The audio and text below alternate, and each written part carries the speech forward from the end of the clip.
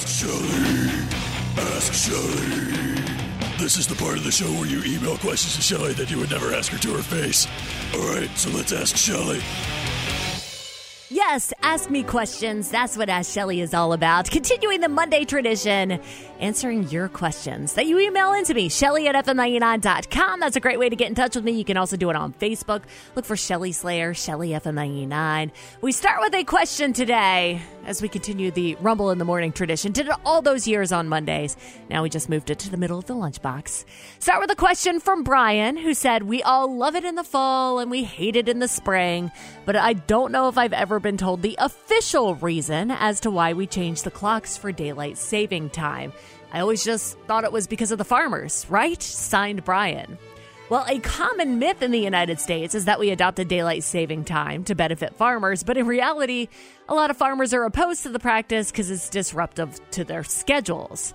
The modern idea of changing the clocks with seasons can be traced back to one dude, a guy in the 19th century, New Zealand.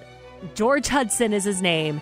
He proposed it, saying that it would conserve energy. He wanted to extend summer daylight hours, something which really would have benefited his own hobby of collecting insects after work.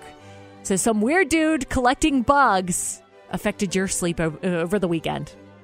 It's weird how that works, but there you have it. From Ron, Shelley, I currently have a cold, not COVID, and I was wondering if that old myth is true that sneezing 7 times in a row is what an orgasm feels like for women. Well, according to sexologist Vanessa Thompson of the University of Sydney, there is no cumulative effect with sneezing, so no amount of sneezing is going to feel like an orgasm. However, anytime you release pressure, it does feel good. There's also some evidence that endorphins are released when you sneeze, which causes your body to feel good. Endorphins induce the brain's reward system, and because sneezes occur in a quick burst, so does that pleasure.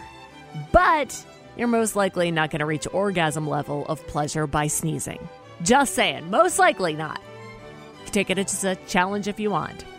And that leads me to my third question, which really wasn't even a question, but a topic that I found while researching that last one, and I felt like I needed to share.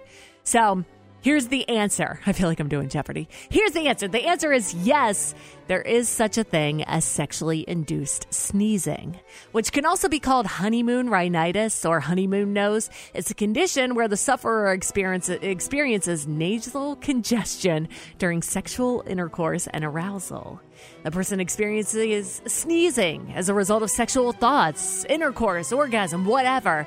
The sneezing occurs independent of any external nasal stimuli. So you're not getting like something in your nose, you're not allergic to something, and it can occur during any point of the sexual experience. Both men and women are affected by it. A doctor at John Radcliffe Hospital said that sexually induced sneezing may be genetically determined and might be a result of the way that the central nervous system is wired.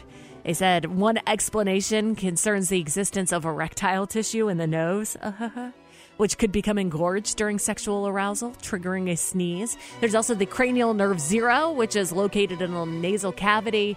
Its purpose is unknown, but it's thought to maybe play a role in detecting pheromones. Either way, sexually induced sneezing was documented as early as 1897 with the British Medical Association. They had the case of a guy who, when he was about to indulge in sexual intercourse, he was immediately prior to the act seized with a fit of sneezing. Imagine how much that would suck. But it can be treated. As we know now, nasal decongestants may prevent sexually induced sneezing. So there you go, dude from 1897. Hopefully that helps you out in some way.